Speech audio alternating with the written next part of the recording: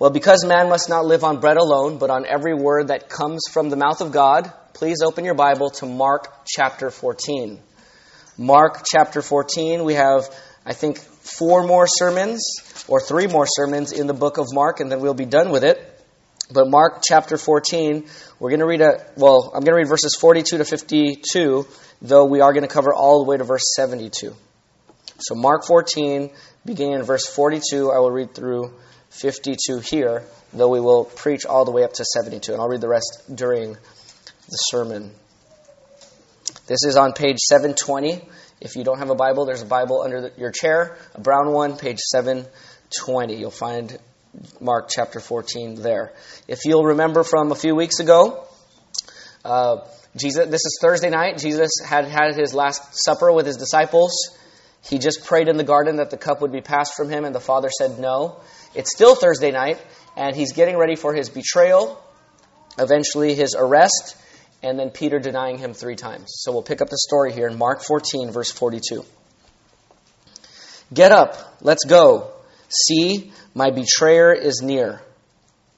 While he was still speaking, Judas, one of the 12, suddenly arrived. With him was a mob, with swords and clubs, from the chief priests, the scribes, and the elders. His betrayer had given them a signal. The one I kiss, he said, he's the one. Arrest him and take him away under guard. So when he came, he went right up to him and said, Rabbi, and kissed him. Then they took hold of him and arrested him. And one of those who stood by drew his sword, struck the high priest's slave, and cut off his ear. But Jesus said to them, have you come out with swords and clubs as though I were a criminal to capture me? Every day I was among you, teaching in the temple complex. And you didn't arrest me, but the scriptures must be fulfilled.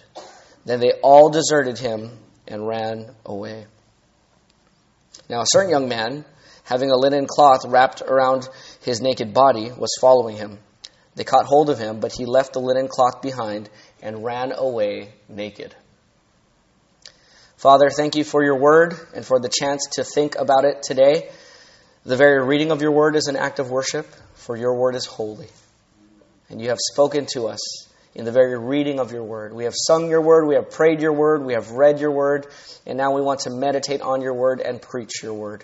And so, Father, we ask for wisdom that can only come from above, wisdom that we cannot muster up from our own inner person because we don't have the resources for it. So give us your wisdom. Lord, we could understand words and sentences and stories, but we can't have a spiritual awakening, a softening of the heart, a repentance for our sins, and a stronger faith in Christ if you do not come. And so we ask you to come now and help us because of what Christ has done for us. And so it's in his name we're asking for your help. In Jesus' name, amen. If you have an outline there in front of you, you see the main idea is that your life, moment to moment, is determined by your recognition or rejection of Jesus as he has revealed himself. So your life, your destiny, where you will be in your life, where you will be in eternity is determined by your recognition or rejection of Jesus moment to moment, especially when you're in trials. Now, trials are not only for Christians, trials are for humans, because we live in a cursed world. So everyone faces trials, everyone faces tribulation, everyone faces difficulty. And yet, how you respond to those difficulties, and whether you recognize Jesus in those difficulties, really shows whether you're really trusting Jesus for your eternity or not. You either recognize Jesus in the midst of trouble, or you reject him in the midst of trouble. And we have pictures of that here in this passage before us. And so to get this idea, to unpack this main idea, we have 3 main points this morning. Number 1, there in your notes, is draw courage from the Messiah, or you will cower in fear. Okay, if you're taking notes, that's the blank right there. Draw courage from the Messiah, or you will cower in fear. I just read to you the story, this section of the story. This is verses 42 to 52. I'll summarize it for you here.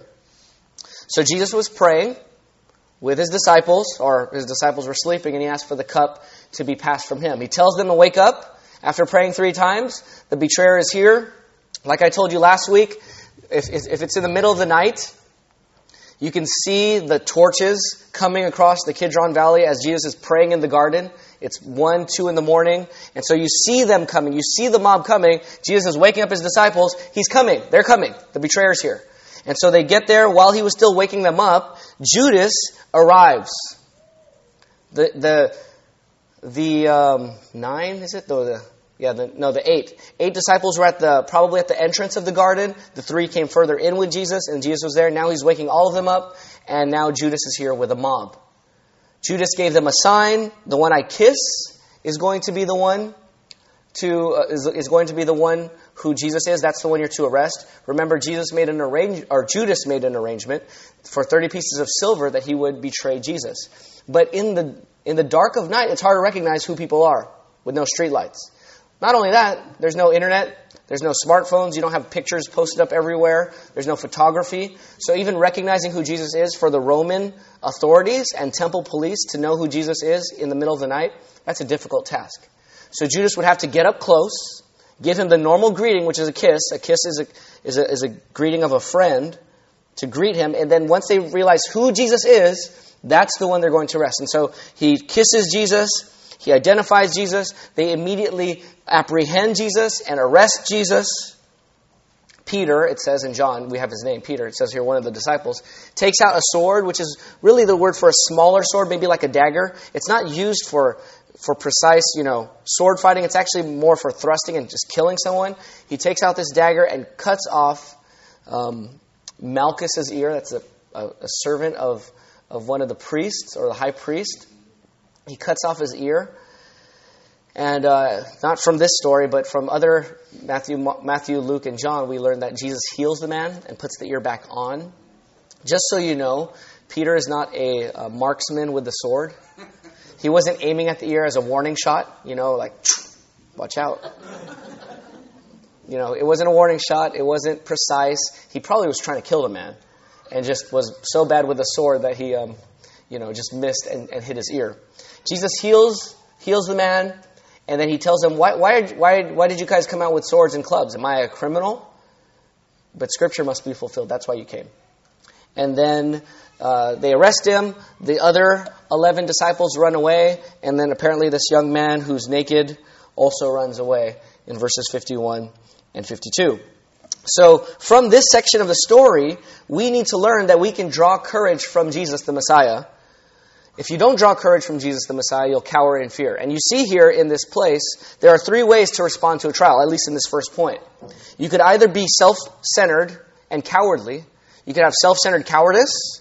You can have mistaken courage. Or you could have God-given confidence. Okay? You can have self-centered cowardice, mistaken courage, or God-given confidence. Now, who was the self-centered coward here? Who's the one who sold Jesus for 30 pieces of silver?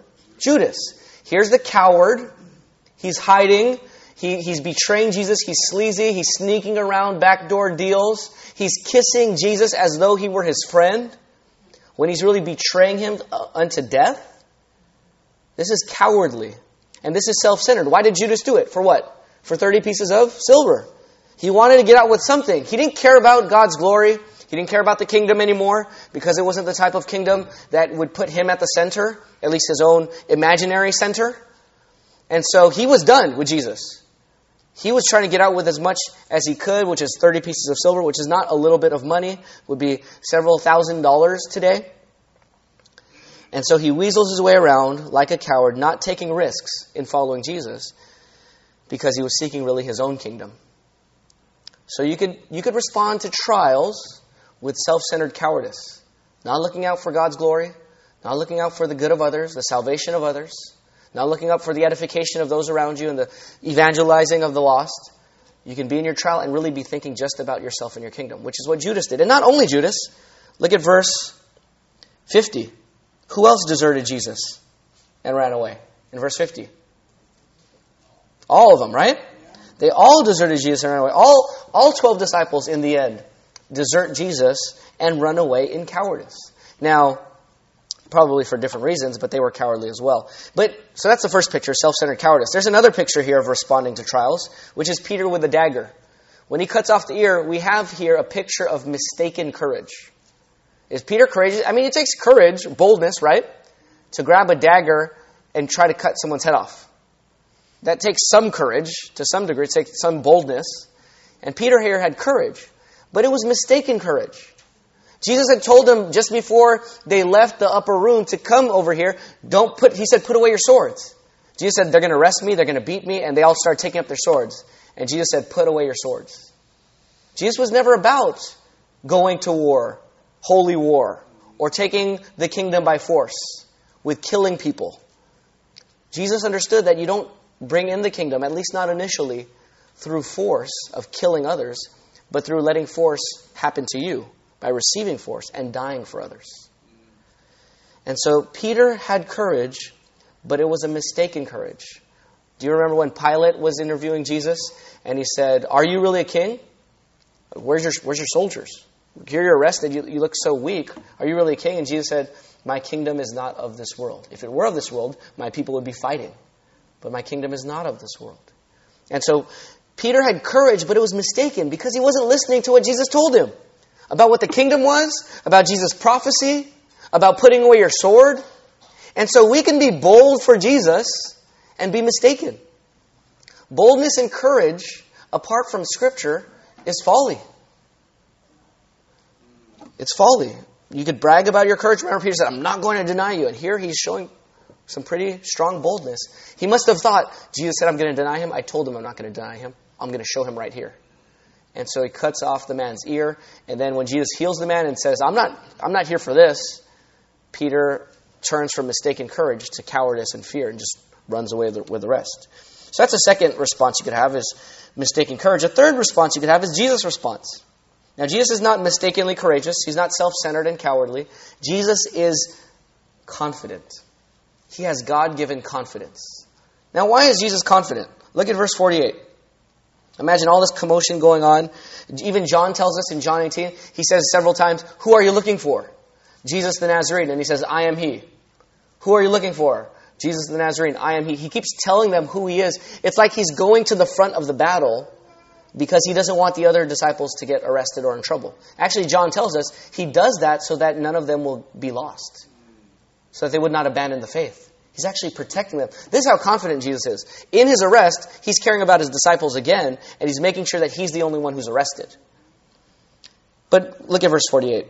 But Jesus said to them, "Have you come out with swords and clubs as though I were a criminal to capture me? Every day I was among you teaching in the temple complex, and you did not arrest me." What is he showing you with that? Why are you arresting me at night? Why are you arresting me in secret? Something is fishy here, right? I mean, if I really was a criminal and I'm there in public every day teaching in front of thousands of people, and if I was a threat, why didn't you arrest me there? Why this secrecy in the garden in the middle of the night? Clearly something is wrong with those who have sent you. He's kind of shooting his arrow across the bow, to show them, to show the people that he is innocent here and that he is being mistreated. But he doesn't say that to get out of it. Look at his next sentence. But the Scriptures must be what? Fulfilled. This is an amazing contrast. Just moments ago, Jesus was cowering and trembling in fear. Right? Remember that? From Mark 14, verse 34, "My soul is swallowed up in sorrow to the point of death." In verse 33, he was deeply distressed and horrified. It was the scariest Jesus has ever been in his whole life. The scaredest he's ever been.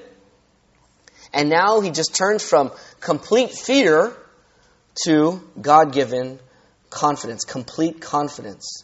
In the face of the cup and in the heat of the trial, he moves forward in the strength that the Father gave him through prayer and through the Scripture. He knew the Scripture had to be fulfilled. He was supposed to die, right? He was supposed to be arrested. He was supposed to rise again.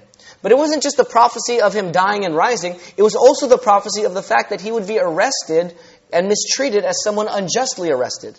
So for him to say, "Why are you arresting me in the middle of the night as opposed to in broad daylight?" So that the Scriptures must be fulfilled. That I would not only be arrested and killed, but I would be arrested and killed even though I am completely innocent. Amen. He's fulfilling Scripture. And he's so confident that he takes the time there to rebuke everyone there about how wrong this is. The Lamb of God is still the mighty Lion of the tribe of Judah, and he will not be intimidated by anyone. And the disciples were to draw courage from this. What Peter and the others should have seen was, why is he so calm? Right? If he's calm, maybe I need to chill out a little bit and not get so scared. They should have drew confidence from Jesus. Instead, they run out in fear. The disciples were supposed to do that. Even one follower was so fickle as to leave Jesus there and run away naked. I mean, that's how bad he wanted to get away. Is he had like some sort of blanket on.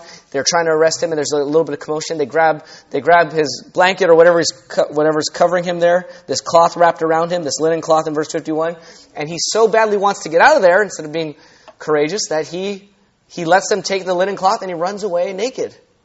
Now, you might have questions about who that is or what that's doing there. The easy answer is, I don't know. Right? I mean, I don't know who he is. This is all we have on it. And why it's there, I have an idea at the end I might come back to if we have time. But at least part of the idea there. But the point here is that he lacked courage as well. He preferred to run away even naked than to be confidently standing there with Jesus. Now, why were the disciples failing here? Why did they fail? Didn't they say earlier in verse 31, if I have to die you with, I will never deny you? They said that in verse 31, same chapter. And now they're running away cowardly and in fear. What happened? They had misplaced confidence. Instead of trusting in Christ, what were they trusting in? They were trusting in their own sincerity and their own spirituality. Do you ever do that in your life? God, I really love you. I'm not going to fail you. Trusting in your own sincerity it's a small slide from trusting in Christ to trusting in yourself. You don't say, I'm trusting in myself, but you say, I know I trust Jesus. I know I really do love him. And so we trust our own heart and our sincerity and our own spirituality rather than trusting Jesus himself. You know the song, On Christ the Solid Rock I Stand? I dare not trust the sweetest what? Frame, but wholly lean on Jesus' name. You know what sweetest frame is there? It's the sweetest frame of spirit. You know those times where you're closest to God? Where you feel his pleasure? And you know that you're just really close to God and you feel his joy and you're overflowing with joy. Those are the sweetest frames of your life. And that song is saying that even in my sweetest frame of love for God and faith and sincerity, I dare not trust the sweetest frame, but wholly lean on Jesus' name. But here, the disciples were trusting their own sincerity, their own spirituality. So they overestimate that. They overestimate themselves and they underestimate Jesus' warning. And they underestimate Satan. And they underestimate indwelling sin in their own lives. And so in the end, what do we learn for ourselves? We learn that we can be close to Jesus and listen to him regularly without actually believing his words in trial. What trials do you know why we call it trial? Because you're on trial. You're being tested, right? In trials, your faith is tested. It's a trial. And in this trial, we learn that you can be close to Jesus, you can know the Bible, you can follow Jesus for 3 years and still fail the test. You can still fall into sin. Judas, Peter, the other 10 were all guilty of listening to Jesus, but not really listening to Jesus. So what does that mean for us as Christians? It means, number one, for Christians, we need to look at the confidence of Christ when we're in our trials. Do you ever feel like the world's falling apart all around you? Like the ground's crumbling everywhere around you, and under you it's shaking. One of the things I love to do, and what we're trying to do here is, like the disciples felt right there, right? Jesus is being arrested. Everything is crumbling right before him. All they had to do was look at who? Look at Jesus. Cool, calm, collected, confident. And that's what happens in our lives. When you are in trial, look up at the throne of God. And guess what's happening around the throne? You have angels flying around, screaming, singing, holy, holy, holy is the Lord of hosts. The whole earth is full of his glory. You're saying, full of glory? My world is falling apart. Not in heaven. Everything here is going according to plan. Amen. And we can be calm and collected and confident, not from our own strength, not from our own wisdom, but from the fact that God is in control. And so we look at Christ in the midst of our trials. Jesus has been there where we are. He knows that God is good, and he promises to see us through. We must not cower in our trials. If you're not a Christian, here's my question for you. Non-Christian friend, thank you for coming this morning. My question for you is, what are you scared of? You don't have to answer that out loud, but what are you scared of? And then think about this. Can you really conquer your fears? my bet is that you really don't find peace except by ignoring your fears. But that doesn't last, right? There's times where you put your head on your pillow at night and you can't escape the fears of reality. Death is coming. The world is not in your control. That's scary. Most humans are intuitively optimistic, but most humans are blindly optimistic. They don't really have a good reason to be optimistic. So if you're not a Christian, I just wonder, are you just going to keep ignoring your fears and hope that it goes away? Because at the end of the day, it doesn't. Your only hope really is to look to God. Amen. And to look to Jesus. For our church family, what does this mean for us as a church family? It means we need to help others follow Jesus. Just like the disciples needed help here, we need to help each other follow Jesus. Understand that trials are difficult, and so let's be intentional to give people Jesus through our words and our presence. Brothers and sisters, when we are in trial, you know why it's good to be a member of a church? There's a lot of reasons. You know, one of the reasons it's good to be a member of the church is because other members of the church are responsible for your discipleship. That means when you're cowering in fear, you should have other Christians from your church family strengthening you, right? Amen. Encouraging you, praying for you, being with you. So I challenge you, brothers and sisters, as a church family, to bear each other's burdens and be with each other in the trial. Let me challenge you another way, church family. On the other side, the flip side is this. Don't wait for people to find out your trials. Tell them you need prayer. Tell them you need help. Don't think that there's no glory or reward in the facade of strength when you're really feeling weak inside. There's no glory in that. Just share your burdens. That's what we're here for. Okay, that's number one, is that we need to draw courage from the Messiah. And number two, we need to recognize the Messiah or you'll reject him. That's number two. Recognize the Messiah or you'll reject him. So, reading verse 53, they led Jesus away to the high priest. Look at verse 53. And all the chief priests, the elders, and the scribes convened. Peter followed him at a distance, right into the high priest's courtyard. He was sitting with the temple police, warming himself by the fire. That's going to be important when Peter denies Jesus in the next point. The chief priests and the whole Sanhedrin were looking for testimony against Jesus to put him to death. But they could find none. For many were giving false testimony against him, but the testimonies did not agree. Some stood up and were giving false testimony against him, stating, "We heard him say, 'I will demolish the sanctuary made by human hands, and in 3 days I will build another not made by hands.' Yet their testimony did not even agree on this." So here he is. Jesus is in trial. First he's tried at Annas, Caiaphas' father-in-law, probably in the same house, another room. Sanhedrin's getting together in another room. Jesus is transferred from one trial, that's in John 18, to this second trial under Caiaphas. They're blaming Jesus. He's going to destroy the temple. He's going to raise it. They're giving all these false witnesses and false testimonies, and they are contradicting each other. Then, verse 60, the high priest stood up before them all and questioned Jesus. "Don't you have an answer to what these men are saying against you?" What was Jesus' response in verse 61? But he kept what? Silent and did not answer anything. Wow. Think about that. All these false witnesses, all of this force of people, this conspiracy going on with all these testimonies, and Jesus says what? Nothing. Why? Well, partly he knows he has to die. But two, isn't it interesting that when you let people keep talking, they actually just end up defeating themselves? Right? I mean, when you're wrong, you just keep talking, you end up defeating yourself. That's why the proverb says, in a multitude of words, there's sin. Right? You just keep talking, and there's going to be sin because we have to be self-controlled with our mouth. Here, they keep talking, and they want to wrongly arrest Jesus and execute him, condemn him. And so they have all these testimonies, and Jesus just has to stay silent. And it's clear who's in the wrong. He doesn't have to say anything. It says in Isaiah 53:7, like a sheep led to slaughter, he was silent before his shearers. But then, Jesus does speak, because look at verse 61, I didn't finish it. The high priest questioned him again. So the first question is, do you have anything to say about any of this testimony? Nope, nothing to say. Clearly they're contradicting themselves. Then he asks a specific question. Again, the high priest questioned him, "Are you the Messiah, the Son of God, or the Son of the Blessed One?" Now that's a yes or no question, right? "Are you the Messiah, the Son of the Blessed One?" Jesus answered, "I am." said Jesus, and all of you will see the Son of Man seated at the right hand of the power and coming with the clouds of heaven. I am the Messiah, and I'm going to come in clouds of power, and you're going to see it. Verse 63, then the high priest tore his robes, which is a sign of grief and mourning over blasphemy. Why do we still need witnesses? You have heard the blasphemy. What is your decision? And they all what? What's their decision? They all condemned him to be deserving of death.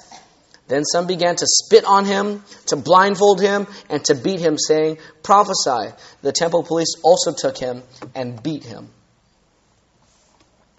So here you have Jesus under trial. It was completely rigged, and the conclusion was already determined before the trial began, wasn't it? I mean, didn't they want to condemn Jesus? Was it a real trial where we're saying, let's find out the evidence. Let's weigh it carefully. Let's hear both sides. Let's consider everything. And then let's come to a just and fair verdict. Is that how it happened? No. It was completely rigged. They clearly wanted to kill Jesus. So here's the thing I want to point out to you.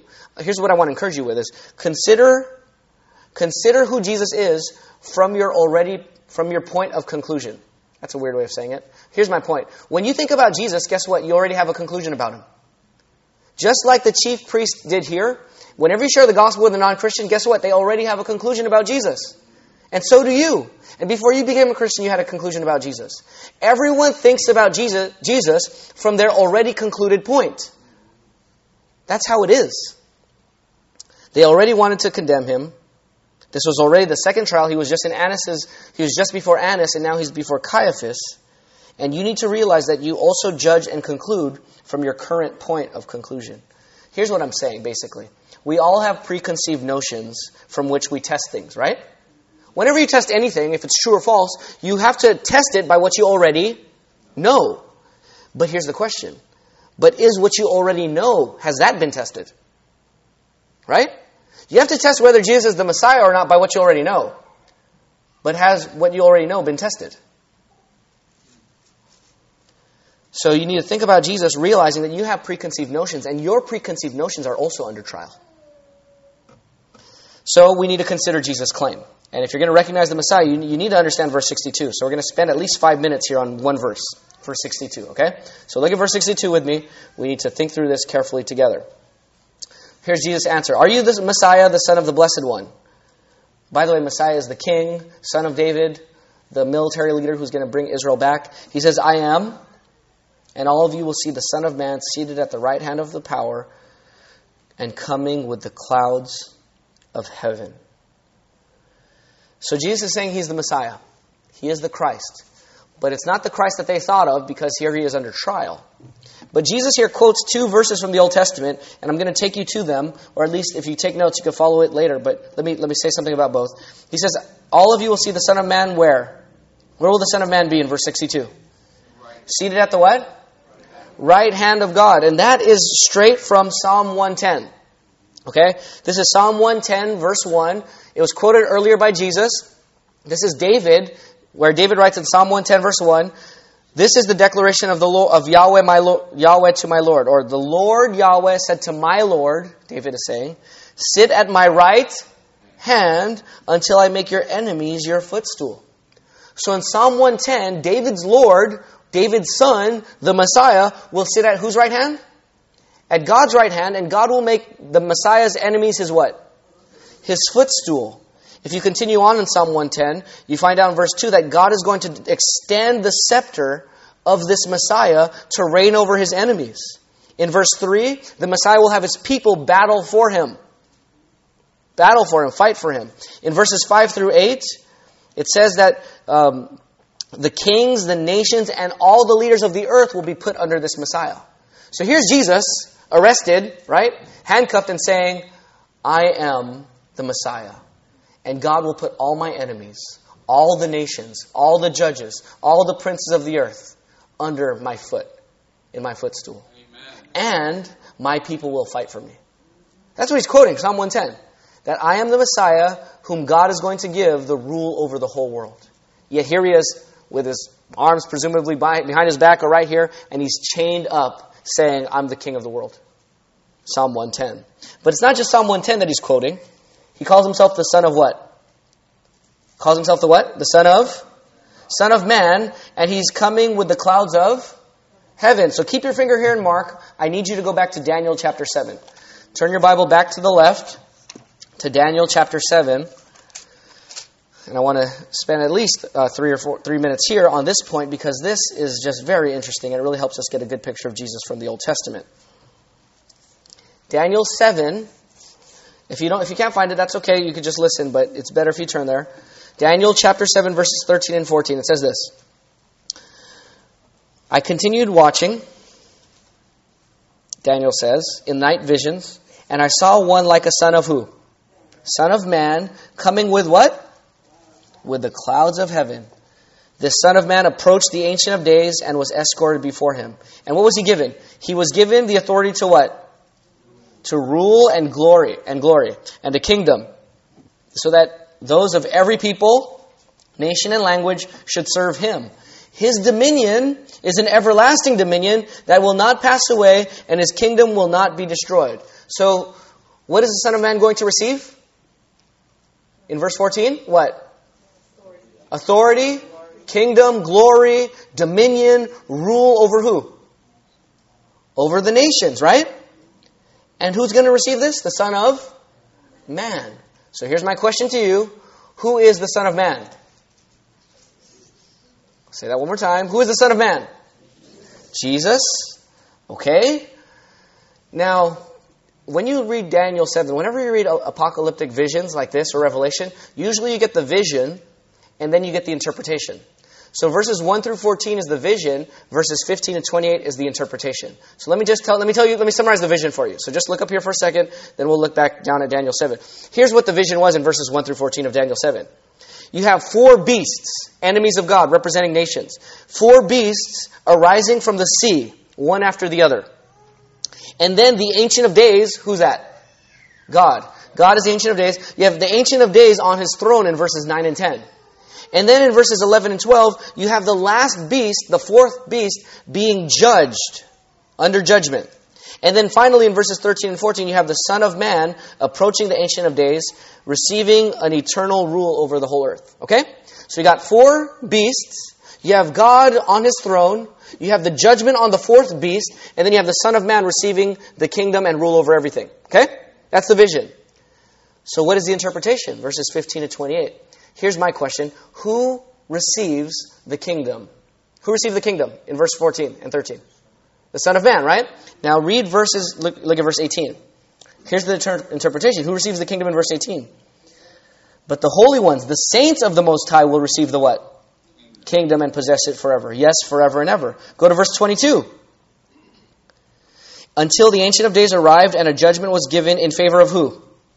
The saints, or the holy ones of the Most High, for the time had come, and the holy ones, or the saints, took possession of the kingdom. Look at verse 27. Verse 27 says, the kingdom, dominion, and greatness of the kingdoms under all of heaven will be given to who? Given to the people, the saints, the holy ones of the Most High. His kingdom will be an everlasting kingdom, and all the rulers will serve and obey him. So who's the kingdom given to? In the interpretation, to the what? The saints, the people. And guess what? When you read 15 through 28, not one time is it given to an individual. It's given to the people. So in the vision, the kingdom is given to the Son of Man. In the interpretation, the kingdom is given to the saints. Strange, right? You scratch your head and you're like, wait, so is the Son of Man the people? Or is the Son of Man an individual?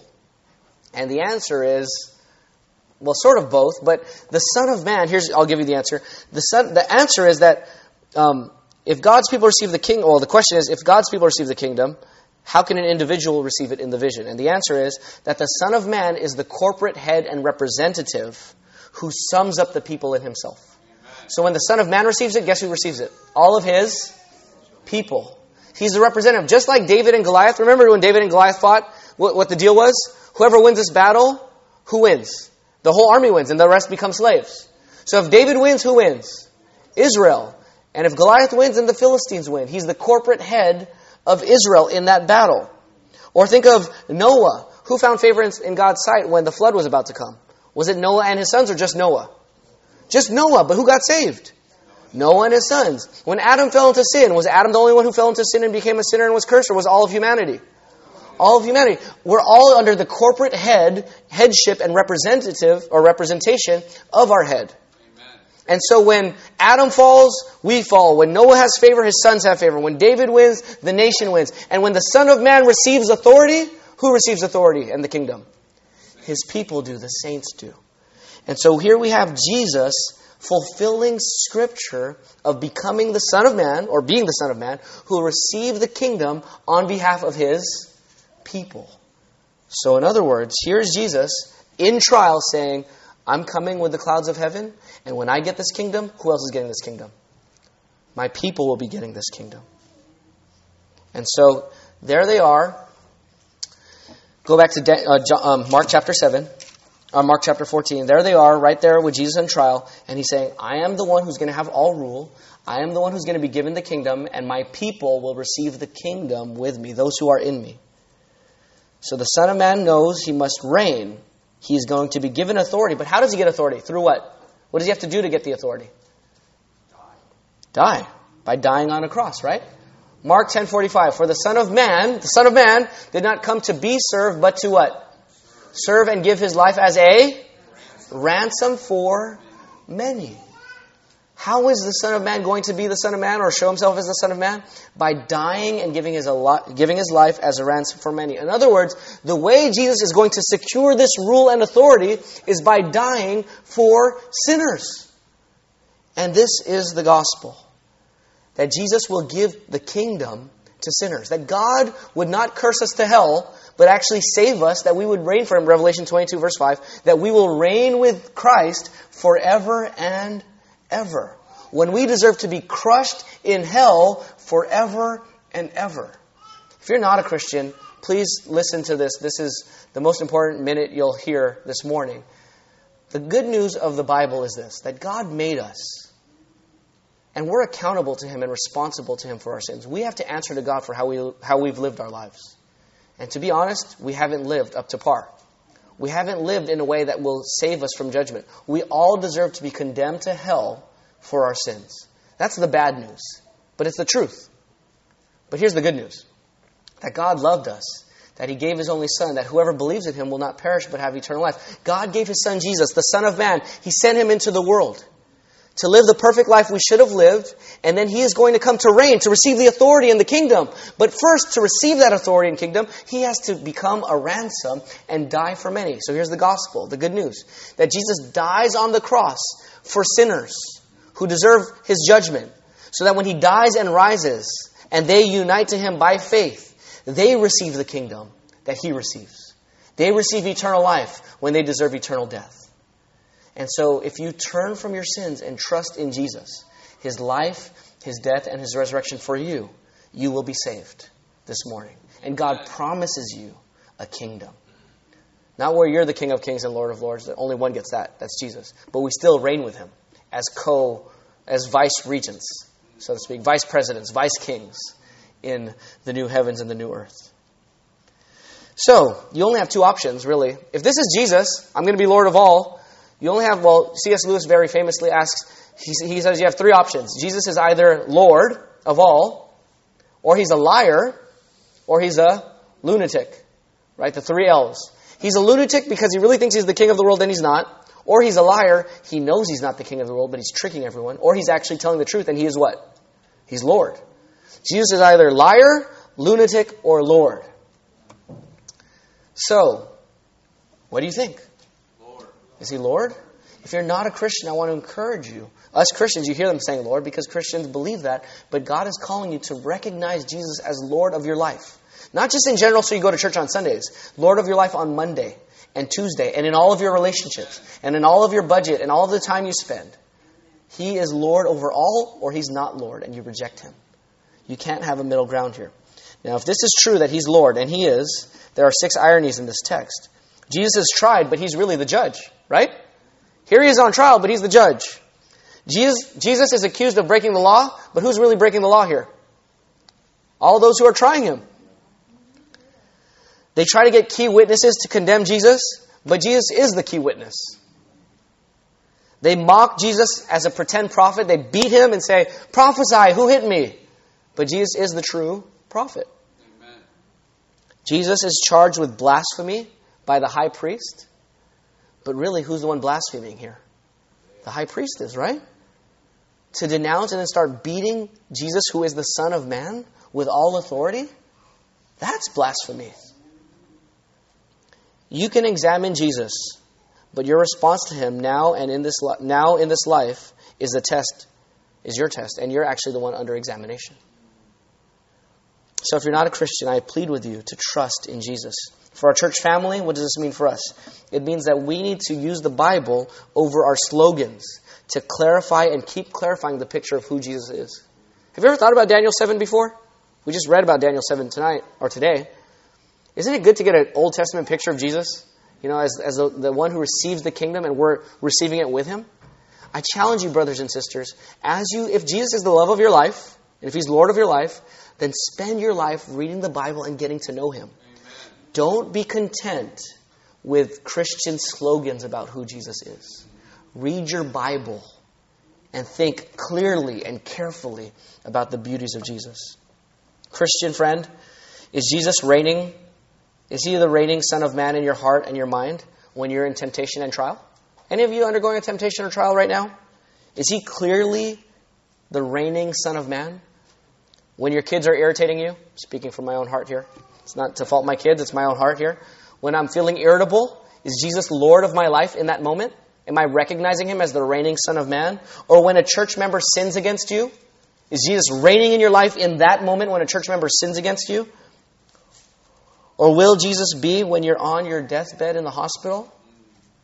Will he be the reigning king of your life there? We are not meant to primarily recognize Jesus here at our church gatherings. We are meant to strengthen our recognition of Jesus as Lord here, so that in our trials we will gladly acknowledge his lordship in the most dire of circumstances and most enticing of temptations. Recognize Jesus not just here, but in your trials and in your temptations. And number 3, which leads us lastly to Peter. So number 1 was draw courage. Draw courage from the Messiah or you'll cower in fear. Number 2 was recognize the Messiah or you'll reject him. And number 3 is identify with the Messiah or you'll embrace instability.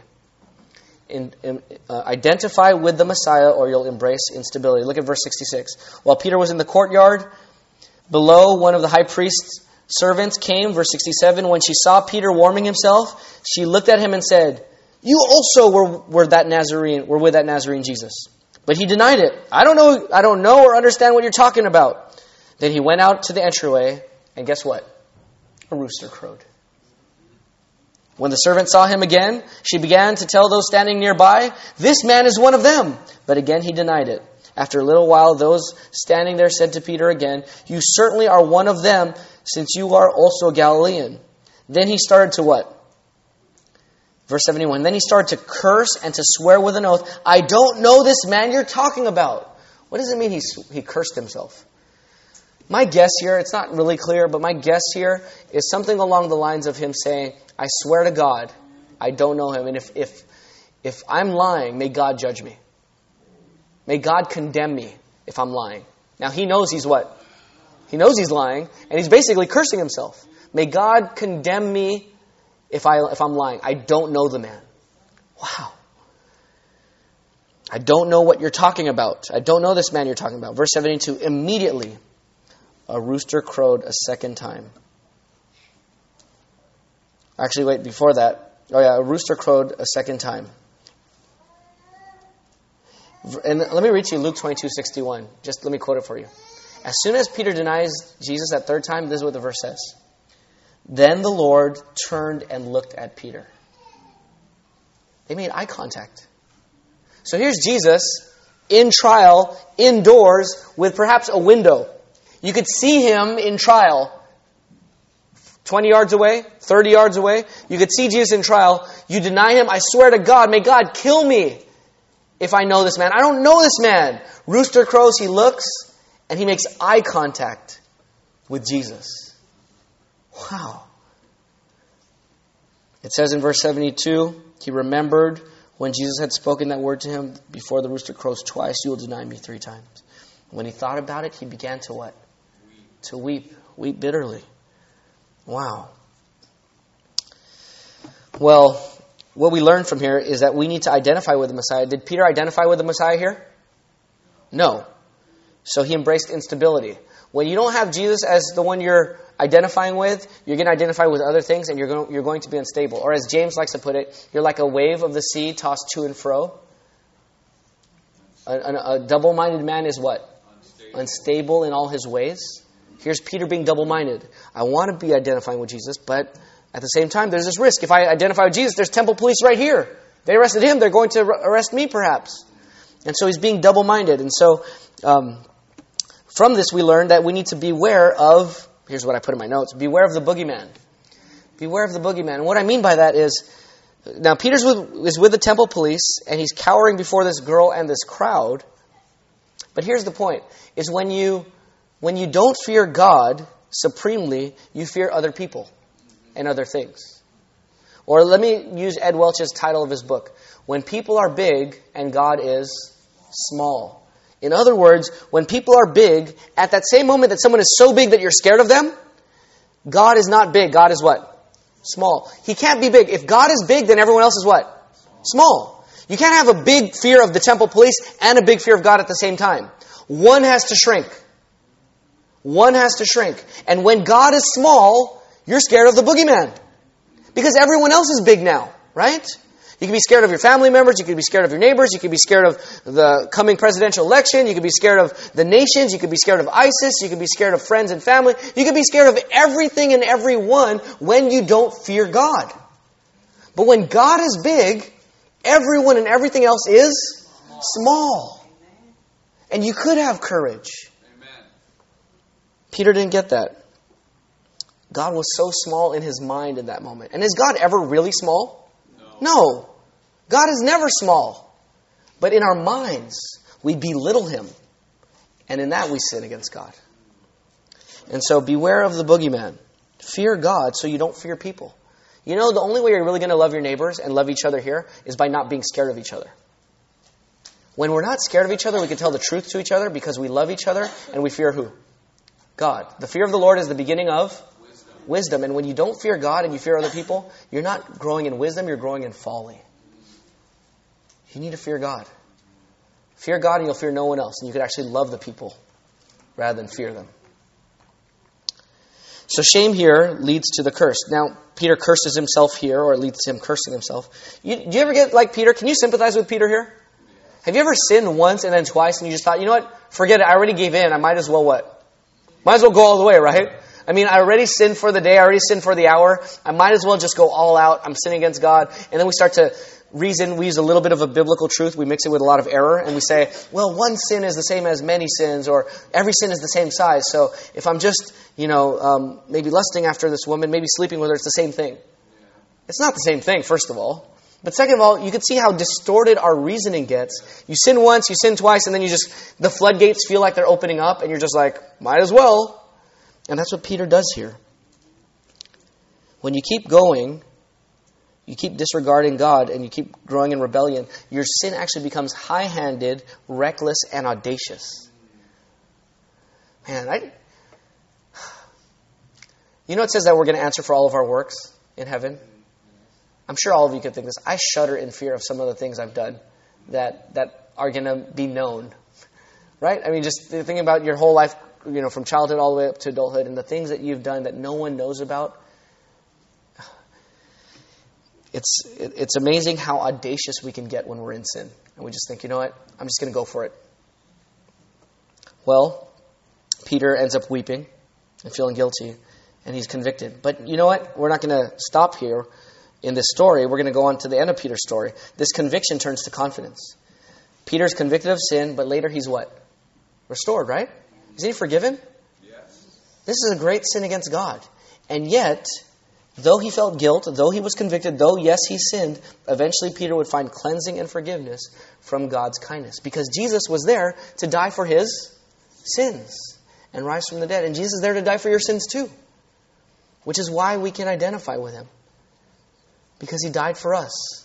We don't have to say, well, I might as well not identify with him anymore. I already messed up. My track record is too checkered. Well, no. It is checkered. But Christ died for everyone with checkered pasts, right? Amen. And so Peter finds cleansing and forgiveness, and you can too. If you're not a Christian, understand this about Christians. Christians sin too. Right? Right, Christians? We're guilty of hypocrisy too. The center of Christianity is not be a good person and show yourself squeaky clean. The center of Christianity is that we find forgiveness through the death and resurrection of Jesus Christ, right? Amen.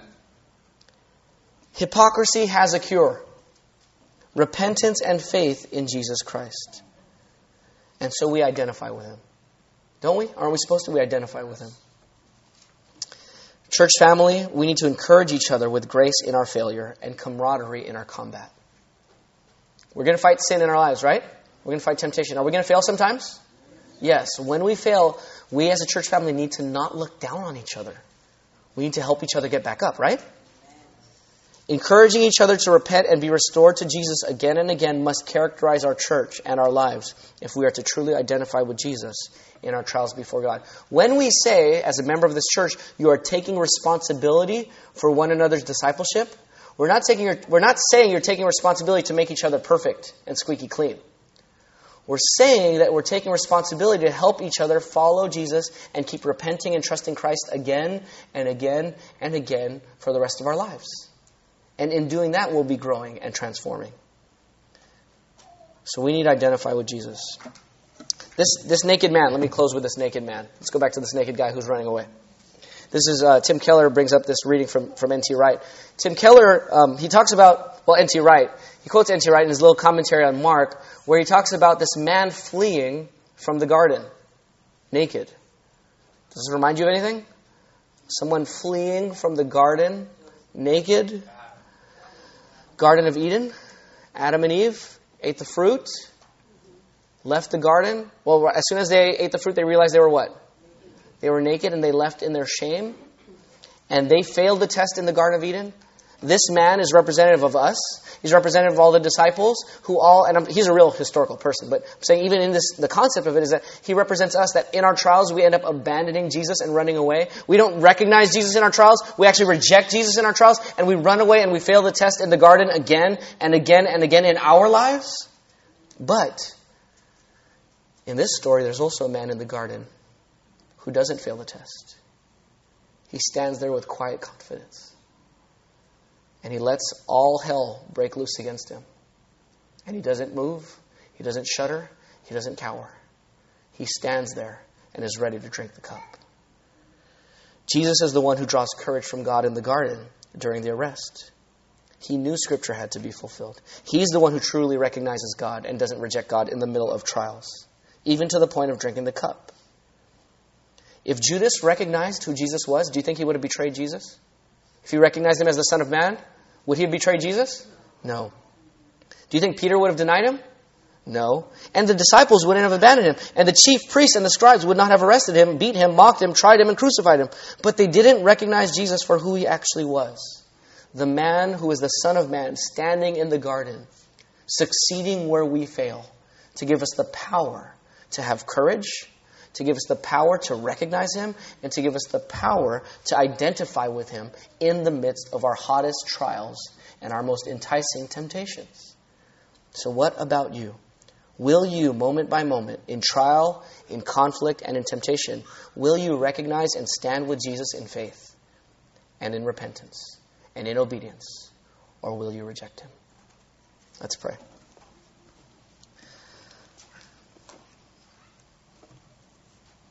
Father, we thank you for your Son, our Lord Jesus. We thank you for the Son of Man, and we recognize him as the Messiah, the Son of Man, fully God, fully man, coming with the clouds in power, seated at your right hand, Lord of lords and King of kings, just like we sung. We crown him our King. Lord Jesus, we ask that you'd cleanse us for not identifying with you. Forgive us for our fear. Forgive us for making you small in our minds and making everyone and everything else big in our minds that causes us to live with fear rather than in faith. We pray that you would help us to recognize Jesus, not just this morning, but in our trials, in difficult conversations, in difficult health situations, in difficult interactions with non-Christians and Christians, in the way we spend our money, in the way we use our time. May we in every moment, moment by moment, recognize Jesus as Lord of all. In Jesus' name we pray. Amen.